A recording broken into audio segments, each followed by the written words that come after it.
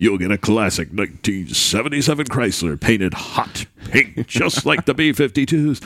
I've got me a Chrysler big as a whale. Then the car is as big as a whale. You'll be guzzling gas when you drive this. Welcome, everyone, to the Gravity Beard Podcast. We're recording today in Studio A. Thank you, as always, to our listeners. We appreciate your continued support. Well, alrighty, here we are once again. I'm joined by my pal John. Hey. Greetings to you. I said, hey. You're terrible at cues. Yes, I am. We're also joined. Man. We're also joined by our special guest, Dallas radio icon George Gamark. George, thanks for coming back. It's lovely to be here. Let's pick things up here if we can. Okay, so you didn't take the job at WLIR. That was Dodge the bullet. Yeah, exactly. That was your version of dodging a bullet. Yeah. Yeah, you know, as you said, it was a fork in the road. You took the right fork. Maybe. We don't know. You don't know. Excellent point. I mean, I could be senior management at MTV by now. Yeah, that's a great point. So right after that, and I'll let you back up if we need to, and of course tell your own version, but you became the first official hire of the new station 94.5 KDGE The Edge.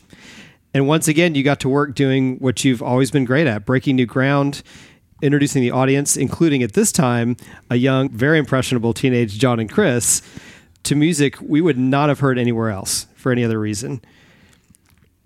Tell us about your start at The Edge. The Edge was taking over the frequency from Z-Rock. It was a station way up in Gainesville, and they were coming in from Phoenix. There was a crew of about 6 or 7 of them.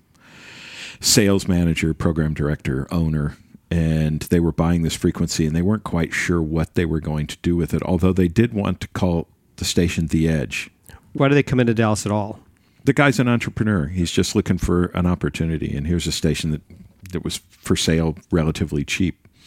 I think he paid $4 million for it. I think I've actually got the documents in my archives, of course. And you know, so I had a meet. I heard about this really early, and I went and had a meeting with him and dropped off a cassette. And I said, here's where I come from, and here's what I think you should do. And part of the proof of, you know, because they didn't know who I was. You know, they're from out of town. They're from Phoenix. And I said, here's the sort of stuff that I do. And I put these two 10-inch master tapes on them. And I said, last week I was in the studio with XTC, and we cut 5 new songs. Bang, here's the master tapes. That's the sort of stuff I do on a regular basis. That's why I should run this. They said, well, we've already got a program director. You can be music director. You want to do that? I said, sure, I'll be music director. Fine. Yeah. So they hired me on as music director in afternoon drive, which is the shift I wanted. I didn't want to do mornings. And they started hiring the rest of the air staff. They picked up Wendy Naylor, who was somebody they knew from Phoenix. Right. And they brought her in. And Wendy and I basically designed the station from scratch. Built that library and started getting in all the records and the CDs and the carts. And that was a good collaboration for you. Oh, it was great. She and I were similar in a lot of ways. We would have we would make nasty faces at each other every once in a while, but we generally had a very common vision as to what the station could be as a commercial alternative station, a station that played a lot of records that were considered out there in this market, but really weren't. We were playing a lot of pop. There was a lot of pop stuff, but since nobody else was playing it, we owned the ground. It's like 95% of the stuff we had in our playlist, we were the only station playing it. Right. And these are records that in other parts of the country were top 40 records, or were at least selling really, really well. I mean, Tears for Fears were touring, and they were playing in, fair-sized venues, 1,000-seaters, yet they weren't being played on the radio anywhere. Right. For crying out loud. It's too incredible. Easy. It was just too easy to program that station. And we had there were a couple guidelines at the very beginning of the Edge. One was we would always one of my things was I would always have a Texas band, a local band in the list somewhere being played as if they were just somebody normal, Right. You know. And the others was we would do requests. We would put requests on the air, but we would only put people on the air if they sounded like they were educated, they were college age or better. Never kids, never junior high. Sorry, guys. Never junior high, never kids. We were doing it at our, in our bedrooms, so it was cool. Right. Yeah. With our tape recorders. Yeah. So that wasn't allowed because we wanted to make the station didn't want the station to sound like a teen station. We wanted to sound like a college or better station. It was like the evolution of college radio. It was college radio. It was maturing. It was the next. It was the into next a step. commercial wide format. And the jocks needed to sound they need to sound like real people, not like normal radio jocks. Yeah. And we did really goofy promotions. We did incredibly. We would come up with this. Since you're playing that music, you could do the silliest promotions, and get away with it. Like we had the B-52s, and they had a thing. Well, I've got me a Chrysler as big as a whale. So we said, oh, we got to give away a car. Let's have the station. The station's got to give away a car. So we got like a 1978 Cadillac from a car lot that the car barely ran. And we took it to Earl Scheib and we had it painted hot pink. And I think it was a convertible as well. And we gave it away in this contest. You can win the B-52s, big as a whale, Chrysler. And we gave that damn car away. And people wanted it. Right. And in fact, the and people who won it drove it to our promotions for the next couple of years. They were constantly showing up at our promotions. It was a prize that probably cost us $500, $400, something like that. And it was a huge, giveaway for us. Hey, we're giving away a car. It's like, well, everybody else can give away a new car. We're going to give away a 1970s. I wish I had the promos for it. They were really funny because you'll get a classic 1977 Chrysler painted hot pink, just like the B-52s. I've got me a Chrysler big as a whale, and the car is as big as a whale. You'll be guzzling gas when you drive this, And it was just a way over the top contest, and people dug it. We had one of the funniest contests because, like I say, nothing was too silly for us. And there's so many stories. There was one where The Cure was coming to town, and this was probably in 90. It's a story that's definitely before the age of eBay. Okay, so they're coming to town, and they're staying at the Four Seasons in Las Colinas. And I went over and found the cleaning crew. And like the last night that they were in town, I went and talked to the cleaning crew that were going to be cleaning up their rooms. And I said, okay, I need to find Robert Smith's room, and I want all the contents that you're going to throw away. Get me a trash bag, put all of it in a trash bag or two, and here's $20 now. You get another $20 when you get that trash bag full, and I'll come pick it up. And I get a phone call, and it says, "Senor, You're kidding me." And it's very creative dumpster and diving. I went over and I got my bag and walked out the hotel, brought it back to the station, and we opened it up. And inside we had, I actually have the photo. I have photos. Do I need to dig up a photo for you? Do what you like. Yeah. You're the guest. Let's see. Now, if Robert Smith listens to this podcast and he feels slighted, what are you going to do, Chris? He's welcome to come on and tell his version of the story. Okay, you're just going to say, hey, Express his regret for leaving those items behind. express your emotions for George Yeah. dumpster diving. For saying he 1990. should have paid the cleaning crew $40 Right. to not It's give his stuff to sorry. George. He had a better idea. You were outsmarted. Again, sir. Let's see. Yeah, I would like to. eyeliner I'd like to make a formal invitation to Robert Smith. Oh, okay, yeah. That he's Next time he's in town. he's welcome to come on the show. How many degrees of separation do you think you and I are from Robert Smith right now? One. You think one? Just George? We're sitting here with That's George. it. I mean, George, if you want to reach out to Robert and have him come on and tell the other side of the story. He's probably, I bet confession. he probably has no idea. I'm quite certain he doesn't. I just want to hit him cold with it and get his reaction. In 1990, you were in What's the edge? the Four picks? Seasons, Las Colinas. It's Where's gonna Las Colinas? it's gonna be 89, I think. There it is, right there. Okay, That's amazing. let's see if it'll open up. Okay, yeah, this is from the event. You're showing me pictures of all things my parents wouldn't let me attend. Right, that we so Okay, desperately wanted so to see. here's a picture. This is a picture of some of the stuff. Now, what we did was we pull all the stuff out of the trash bag that was sellable, and we assigned it a value in Like a garage dollars, sale. just kind of like a garage sale. And then what you had to do was we had a contest at this club. What would I do for Robert Smith's junk? And we hope that wasn't misconstrued. We really meant junk, not I don't junk. think we were using that term at the time And- for that. Yeah, that's a good point. And Yeah. so what you would do, and then we had like the 5 winners or 6 winners, and you would win Robert Smith bucks. And so the winner would have like $400, and the second place would get $350, and then $300, and what have you.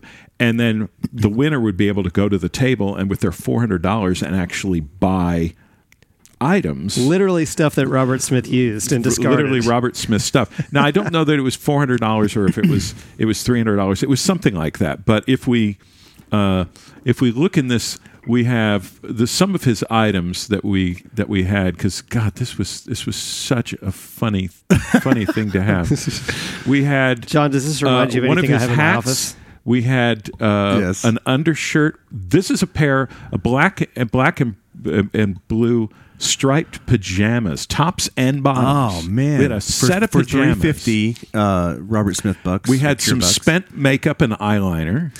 We had some lipstick. We had a used toothbrush. We had the soap from the hotel room. All right. We had underpants, 2. One was blue, and yes, he wore Y fronts. He wore tidy whities or tidy blueies. We had a well thumbed book of Plato, Which he probably wishes he had back. for whatever reason. We had a cigar. There's more eye makeup, a mascara. That's quite a good collection of things. Yeah, as you can imagine, Various there's a lot of personal hair care products. Various hair care A products. lot of hairspray. A lot of hairspray. An unopened bottle of beer. More Guinness, of more course. mascara. Yeah, and people came through and let's see. That's incredible. George, I'm going to assume all this stuff sold out. Oh yeah. Well, there she is. It's our Very little owner's question. our owner's wife holding up Robert Smith's underwear. The blue underwear. The blue underwear, and getting set up for the auction, and these are various things that people were doing. This was they were playing at Starplex at the time. This is September of 1989. That is a girl who said she would eat spaghetti off of Jerry Lentz's stomach, Wearing very, very acid wash jeans. and that's what she did. And we have that. Let's see, yeah, eating the Jell-O. It's just very embarrassing. More things with whipped cream being covered in blue paint. Wow, look at that shaggy haircut there. And people, yeah, girls in underwear, guys in underwear. People were doing all sorts of stuff. Sat in this guy said he would sit in a tub of whipped cream. Fine. Hey, try it on. Yeah, Let's see go what for it. happens. Why not? Let's see what the crowd thinks. So that was a typical goofy off the rails contest that was typical of the Edge. You know, why Robert Smith stuff. I'd employed that trick. Actually, I think the first time I did the hotel thing was with Depeche Mode. They came through, and I did something that was funny because a lot of my air staff thought, "Oh, wow, that's really innovative," and it wasn't at all. Is I got hold of the cleaning staff and I said, "I will give you." I think I paid him again $20, $20 each for the top sheet off of the bed of each of the 4 beds that Depeche Mode from the Depeche Mode hotel rooms. So $80. Well, that goes a long way. And it was like, yeah. And so I meet him, pick up the bag. Great. $80. And we took those sheets back to the station with scissors, and we cut them up into little squares about 1.5 inches square. And then I had some postcards made up that said Depeche Mode slept here and had the date and a little square, and we stapled a piece of cloth to each of the postcards, and we gave them away through advertisers. Now, here's what the business side comes in. So we go to these advertisers and says, we're going to have this promotion. We're going to be giving away these unique Depeche Mode prizes. So if you buy this $1,500 ad package, we're going to send people to your location on Thursday, your location on Friday, your location on Saturday. They sold about $10,000 worth of ads. And we would show up with a big box of these things, one to a person, bang, bang, bang, bang. And you'd get 200 people, 300 people show up to get their Depeche Mode driving the customers. Driving customers into the location. Key thing to do in business. Well, that was something that was done back with the Beatles on their first American tour. They did it up in Seattle. Oh. But it's so obscure, people didn't remember it, and I was just revisiting that old idea with The Edge, and it worked a charm. People were mad about Depeche Mode. Oh, gosh, I get a piece of the actual unlaundered sheet from their room. Well, something David Gahan sweat. And who knows what else? Who knows what else? Get the black light. Well, something you demonstrated when we first came in before we started recording is that there is nothing new under the sun. You showed us an ad from 1849 that people are still using those same techniques today. Yeah, taking a war and turning it into an advertising opportunity. Let me ask you this question. This is a curiosity of mine in this conversation. What would you say your primary target audience was for The Edge in those early years? Or what age group? Everybody has their target demographic. If you really wanted to narrow it, it would probably be 24-44. Okay. Male-female split, 50-50. Okay, because as a teenager in those years, I was 15 when the station started, and when things kind of took a turn, I guess in the early to mid 90s, I'd headed off to college, but I ate all that stuff up. All the wackiness, all the strangeness, all the local music, the CDs that we're going to talk about, the concert series. I mean, as a teenager, I consumed all of it. I wanted to be part of all of it. And so that's one of the things. Did you feel like you could relate to the air staff, that the air staff were not so far removed from you? I would say yes. To me, it felt very MTV-like. So I grew up in, as the first MTV generation in the early 80s, and they seemed They seemed more normal. They weren't stiff. They weren't, They were probably on airs as VJs on MTV. We felt like we were represented by them to some degree, and that's how I felt with the folks on The Edge. Is that it felt like this is not that I didn't understand or appreciate what the Zoo was doing or what Q102 or those other mainstream stations, but The Edge felt like my station. It was playing local music. It was speaking to me. It was weird. It was eccentric. There's some small subtle things that we did that don't get done much in radio these days. One of them was never talk down to the audience. We always wanted to. We always tried to act like they're one of us. But the other thing was, and this is still one of my pet peeves in radio, is disc jockeys who say, hey, we've got the new, Foo Fighters record. We're going to be doing this. We're going up at this weekend. We're giving away tickets all weekend long. No. I have the new Foo Fighters record. I'm going to be giving away tickets. Own it. I'm going to be giving away tickets to you. Not all of you are going to have a chance to win. Don't stand on a podium. Don't stand on a podium and become the guy in front of a crowd. Become the guy talking to somebody on the street. Sure. Say, I got the new Foo Fighter tickets. Do you want one? Here's my phone number. You need to give me a call. Not, hey, phone lines are open. I want to hear you all call in. Right. Because that makes it sound like you're never getting in.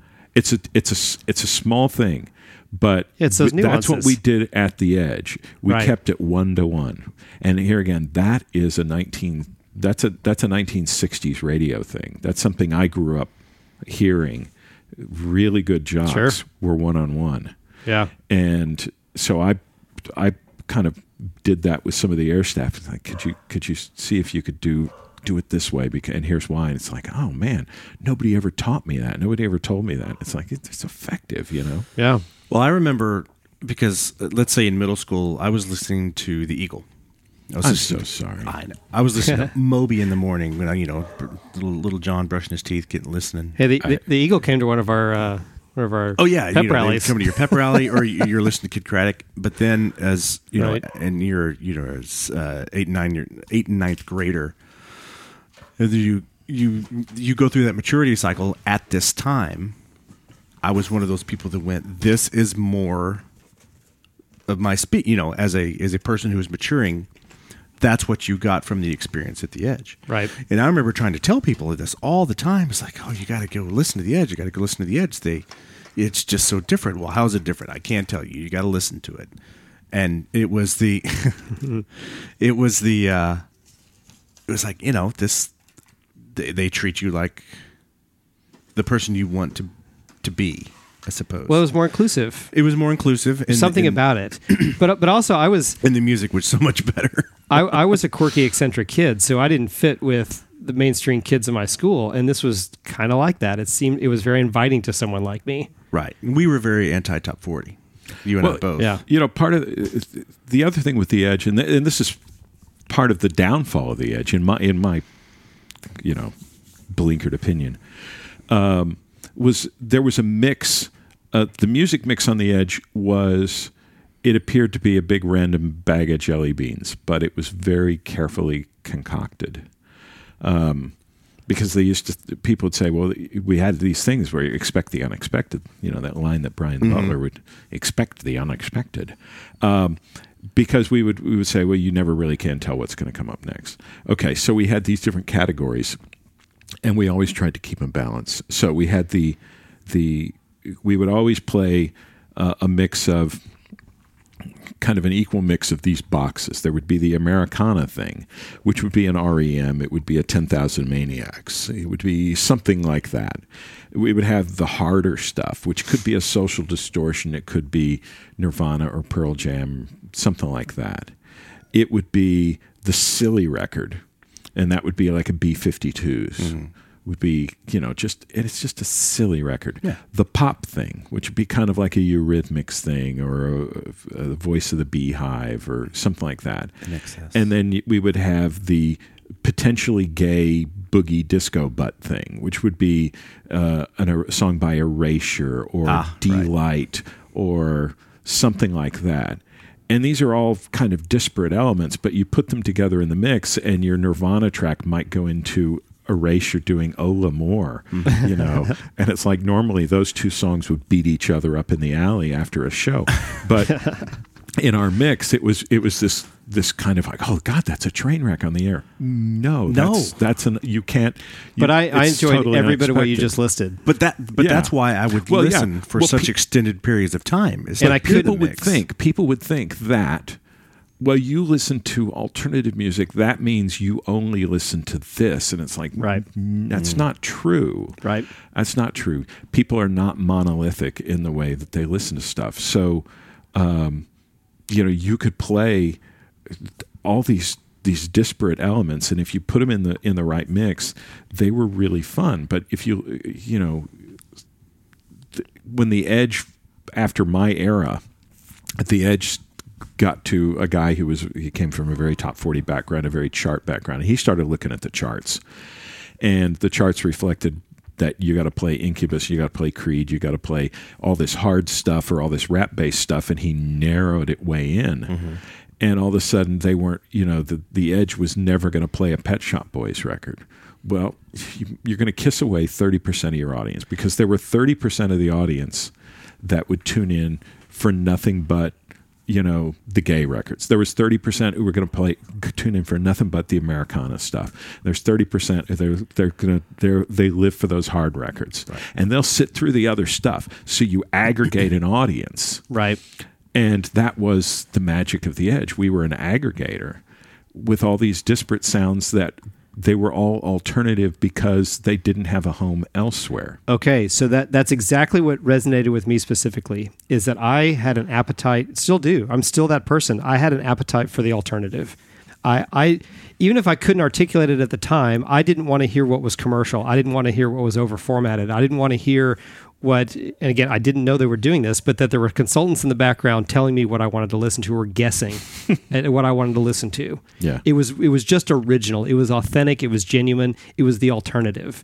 That's the specific part of the whole thing in that era that resonated with me the most. That's why it was my radio station. And when it changed formats, you knew it. You knew, oh, they went corporate.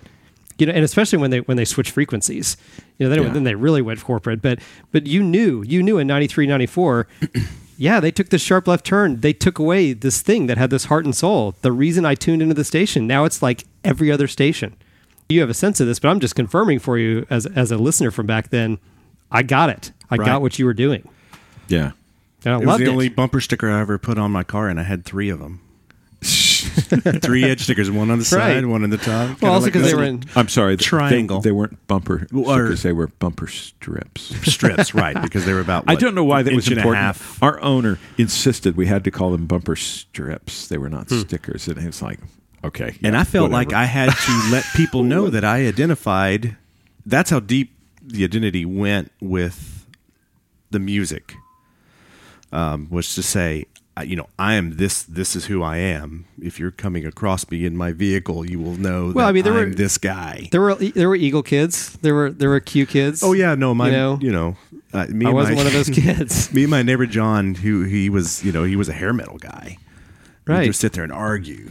And it was great because his dream job one day he would work in a factory that made sparks, where half-clad women poured his- water on themselves. with his amazing mullet that he had. I think this is a great place to get into the CDs, the Tales from the Edge CDs. Let's talk about some of the music and the way that you compiled it. Tell us about that project.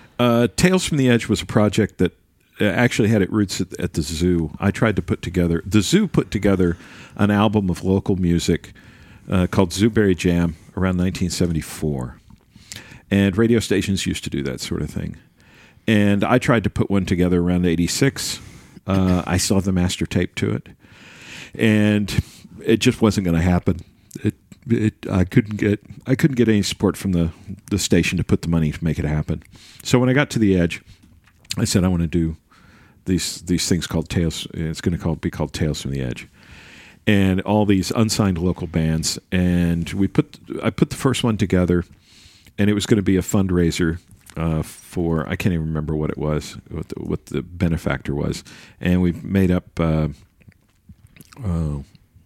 I think it was 4,000 CDs.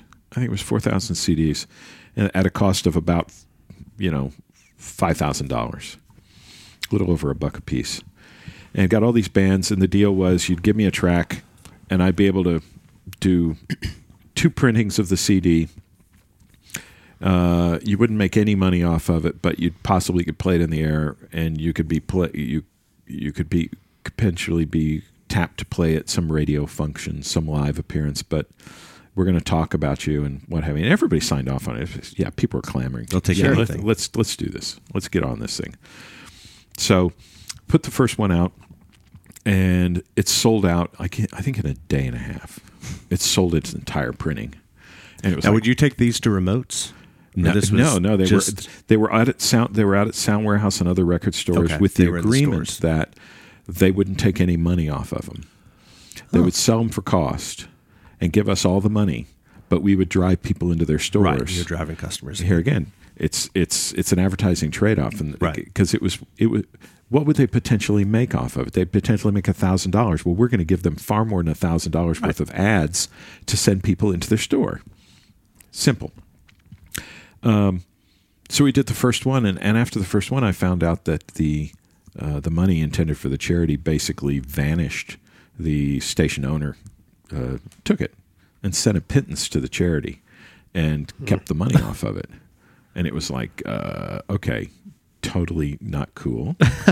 Right. He had a that was the first time of what ended up being 4 instances that I know that funds intended for a charity disappeared, finally culminating in the absconding, I don't know, probably $250,000.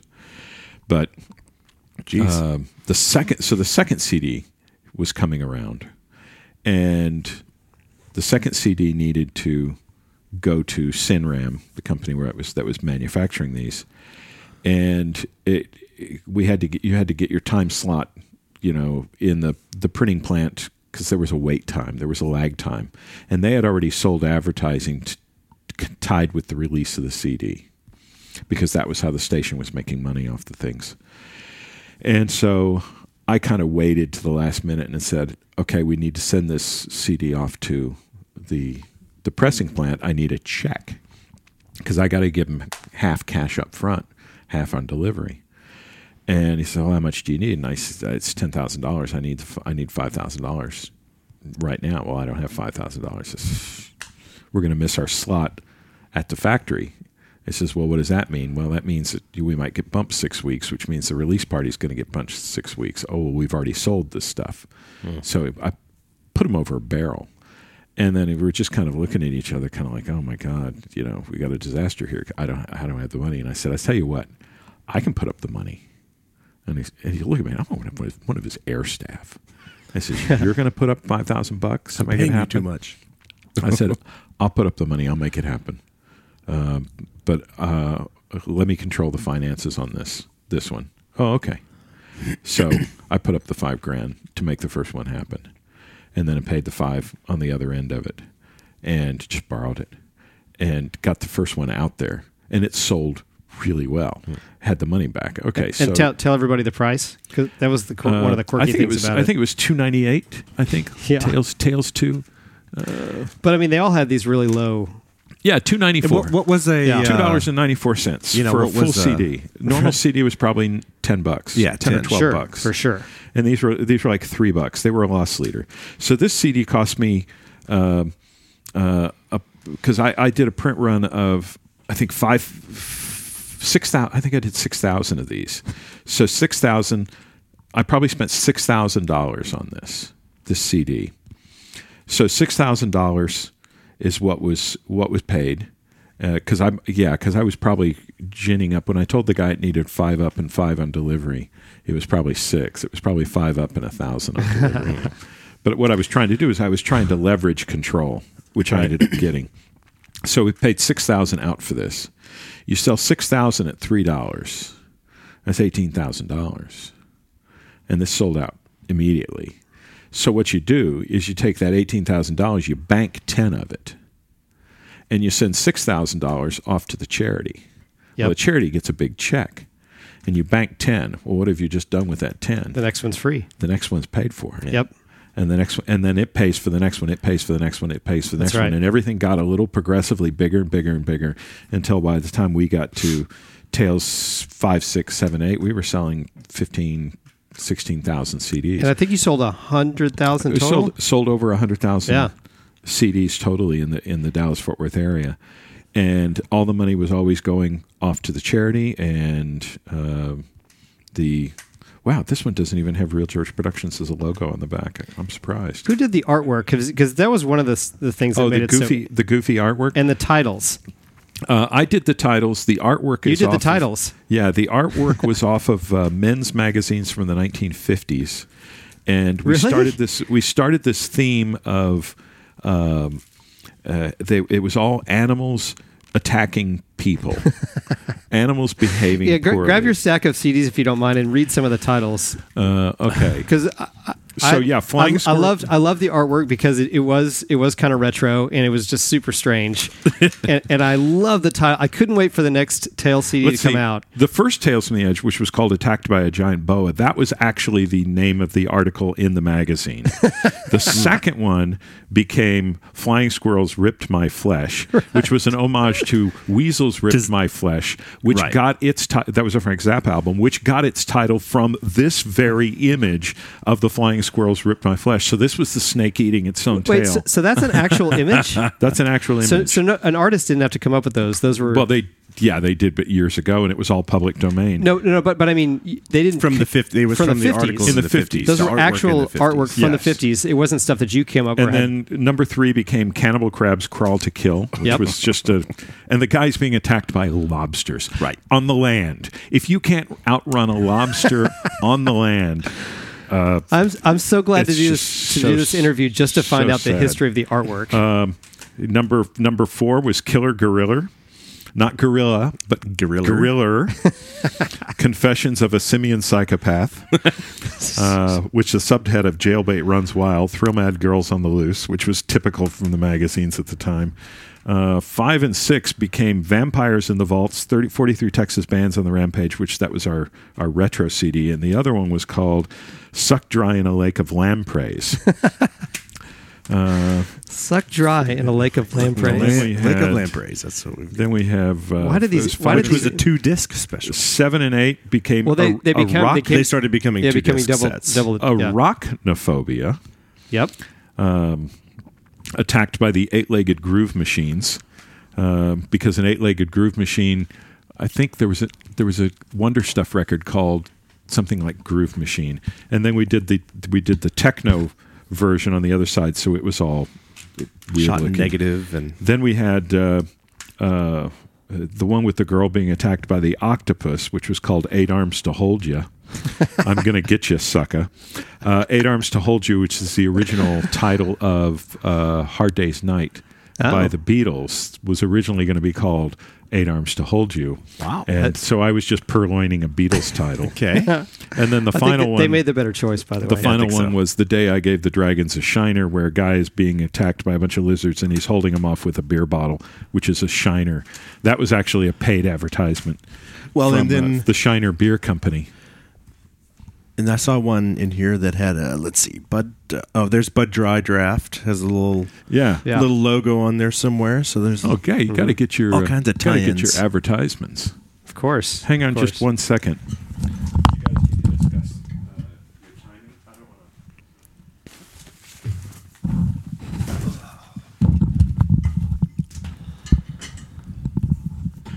Okay, let me open this box up. You find stuff in the move that somehow you think, oh, is that where that went? Let's see. Where'd they go? Wow. there you go. No kidding. Men's Pictorial Magazine with the Is that the lamprey? that's a snake. It would look like the boa attacking. I bought all of these at one time Okay, so years ago. for the listeners' benefit, George has opened up a box of magazines from the 1960s Early 60s, late 50s. that has the pictures American Manhood, the Virile magazine. that has the Nice. pictures that were the inspiration, the actual images that were used. Let's see. Here's a magazine the album called covers. Sir, So if you go out the to magazine for males. if you got to Google and you go to images and you Google Tales from the Edge, you'll see the album covers for these albums we're talking about. And George is producing the magazines, the original magazines where these images For the came from. inspiration. Those were definitely in the running. Oh yeah. The one with the sharks. Oh, for sure. Because I had about 20 of these that I was kind of like going, oh, I could use any of these. Because these were they were such. They were so ridiculous. Well, because here's Men in Action magazine, and one of the titles on the front is "The Night the Stripper Went Nuts." So Yeah, there these was are- a missed opportunity. These are real. These are real magazines. I mean, these are what you call barbershop magazines. This is what was typical. you would see these in a barbershop back in the 50s, men's magazines, where you'd have guys, guy being whipped by the girls in the hoods. Man to man. Man to man, the woman smugglers of Hamburg, and vigilantes in The skirts. very buxom smugglers. Rita thought torture a fair return for adultery. Oh, man, the sort of stories that would scare a guy into behaving This is an himself. inventory of men's magazines I didn't even know existed. No, I had no, Do you feel more virile just The more traditional route. Absolutely. Yes. Never so the have I ever Playboy felt. magazines of the world. Yeah, I just know of the very mainstream ones that were out there over the years. Oh, see now there's the Sun and Health magazine. That's actually a nudist camp magazine. By the way, I think they shut down the Ponderosa, John. Oh, yeah. I'm not for sure, but I think they did. That's too bad. Is that the one out by Wills Point or whatever? Yes. Yeah. The Ponderosa Family News Resort. Never got the chance to, have my weekend there. I just appreciated that they had a full calendar. That was definitely in the running. A man tied up by the neck. And this with magazine is ants called eating his flesh. It's called All Man. Oh, man. So The amazing story. So this was a boon. I bought all of these magazines at one time, and I just said, "Man, this is a great source of artwork." That one was definitely in the running with the I would imagine. Danger 4,000 volts of eel. For men only. although I wouldn't have used that title, I would have said something like. I don't know. It would have been shocking but true. Or there's a guy Music being that will attacked shock by you. a snake, but I've already used a snake, so I didn't use that snake. An LA crime reporter reveals, I cover the sex beat. We struck pay dirt in the desert. See now that I've uncovered these, I have to sell this box. I have to sell these individual magazines because.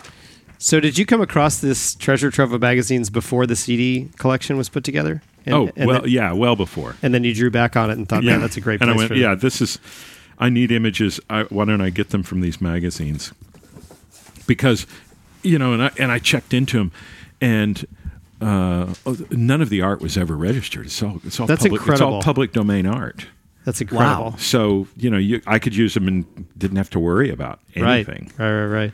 So What great else? stuff. What else did you want to say about the CDs? Just the So if anybody actually has a hankering that they want to fill in some gaps, some of the CDs, about half of them, I do have extra copies that turned up in the attic of my house that I just moved out of, as well as the Adventure Club, which Alex Luke put together, which is a Terrific, yeah. fabulous CD. terrific. Yeah. And I've even got some of the CDs. I did CDs like this in San Diego. I did them in St. Louis. I did them in San Francisco. I did them in other markets as well. All told, my little record company, I think we put out about 24, 25 CDs. Wow. So Aside from their availability, is there anything else you wanted to say about the project of putting the CDs together before we move on? I actually have the rights to do one more pressing, because when I did the original release, I had the right for the original release and a reissue. So we had talked at one point about doing maybe a vinyl best of Tales from the Edge. Oh, wow. Where I would take scattering of tracks and actually do an album of tracks. But I don't know if there's enough interest in the project for that. Yeah. Is there anything else you want to say about the Edge? Just your time there, or that experience, Well, just in general? it was something that I did. It's not where I live. Yeah.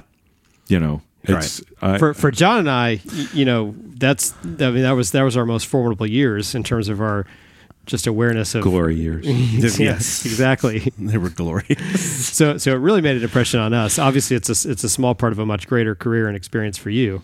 Yeah, it was a fun stop. It was a heartbreak being shown the door of a station that you create that you had prepared for so long. But if I had stayed there, here again, that's another one of those, what would happen if you stay on that road?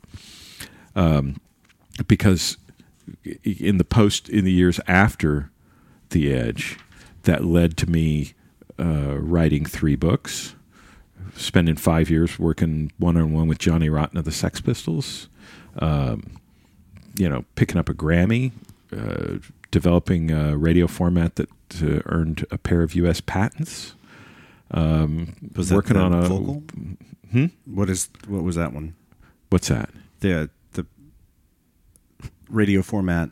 Oh, radio format that has earned patents. It's called Radio SAS. It's a short attention span format.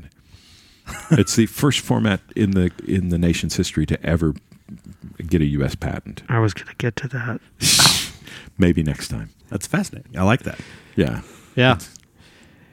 You've done so much in the industry. We're never going to get to it. No, in one we show. will It not. took me 43 years to get through all this. Right.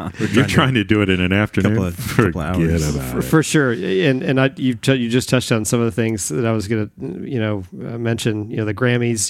The one thing you left out was you consulted for the Time Life series, The History of Rock and Roll. Yeah, I was behind the scenes on *Halt and Catch Fire* as well. Yeah. Oh, Yeah. First 2 seasons, anyway. You've touched so many things in the radio industry. To me, it's still the thing that stands out, even after this conversation we've had, is that the fact you've always been a pioneer. You're always groundbreaking. You're always thinking creatively. You're always thinking about what's next, what could be done that's new. You've got to have fun. Otherwise, it's work.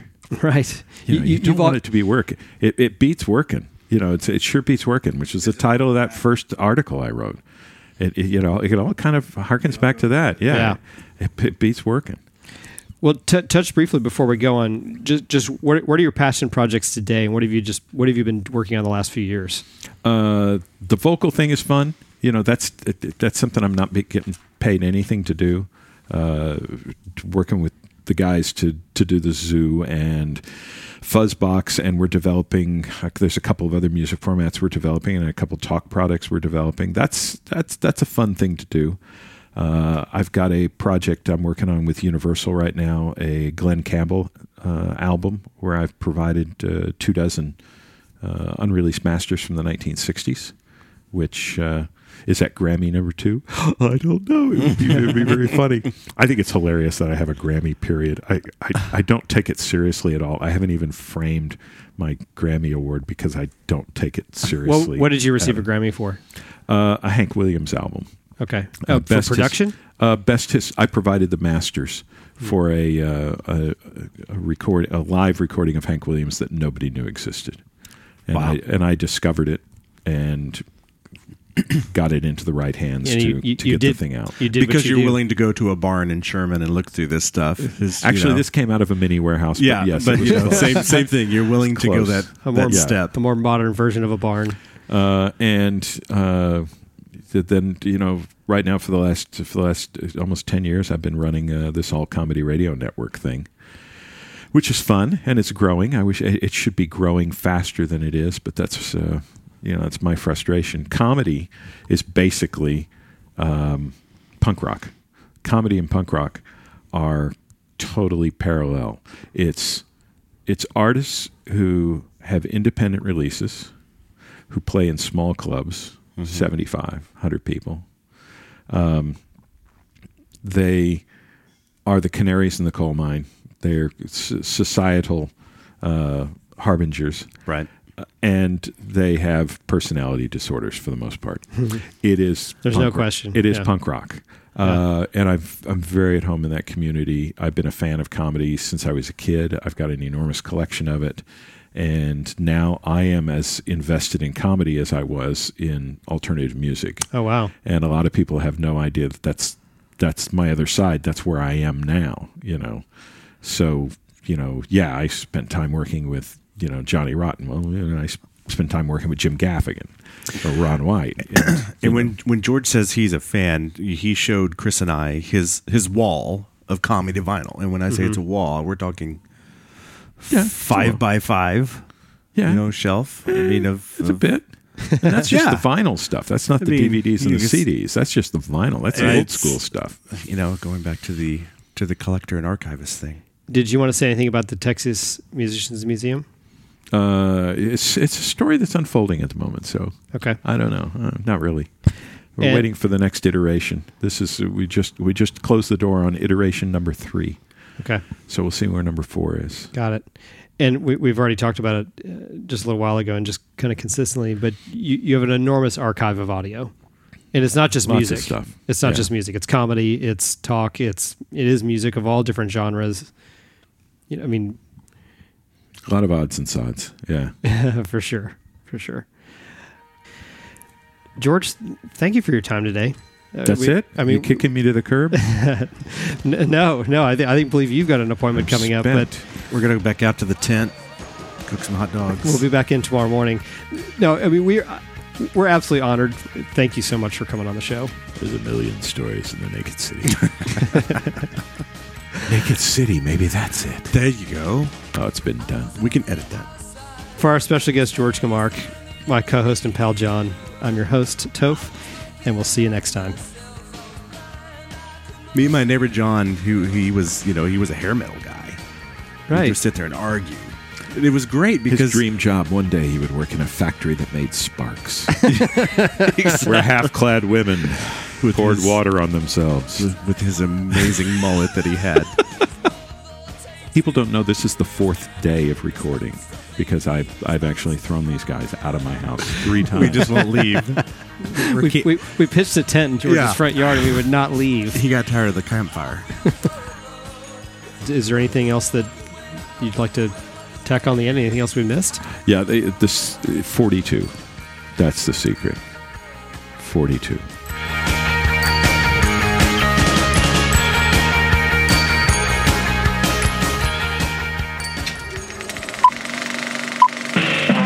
This was a podcast from the Podfix Network.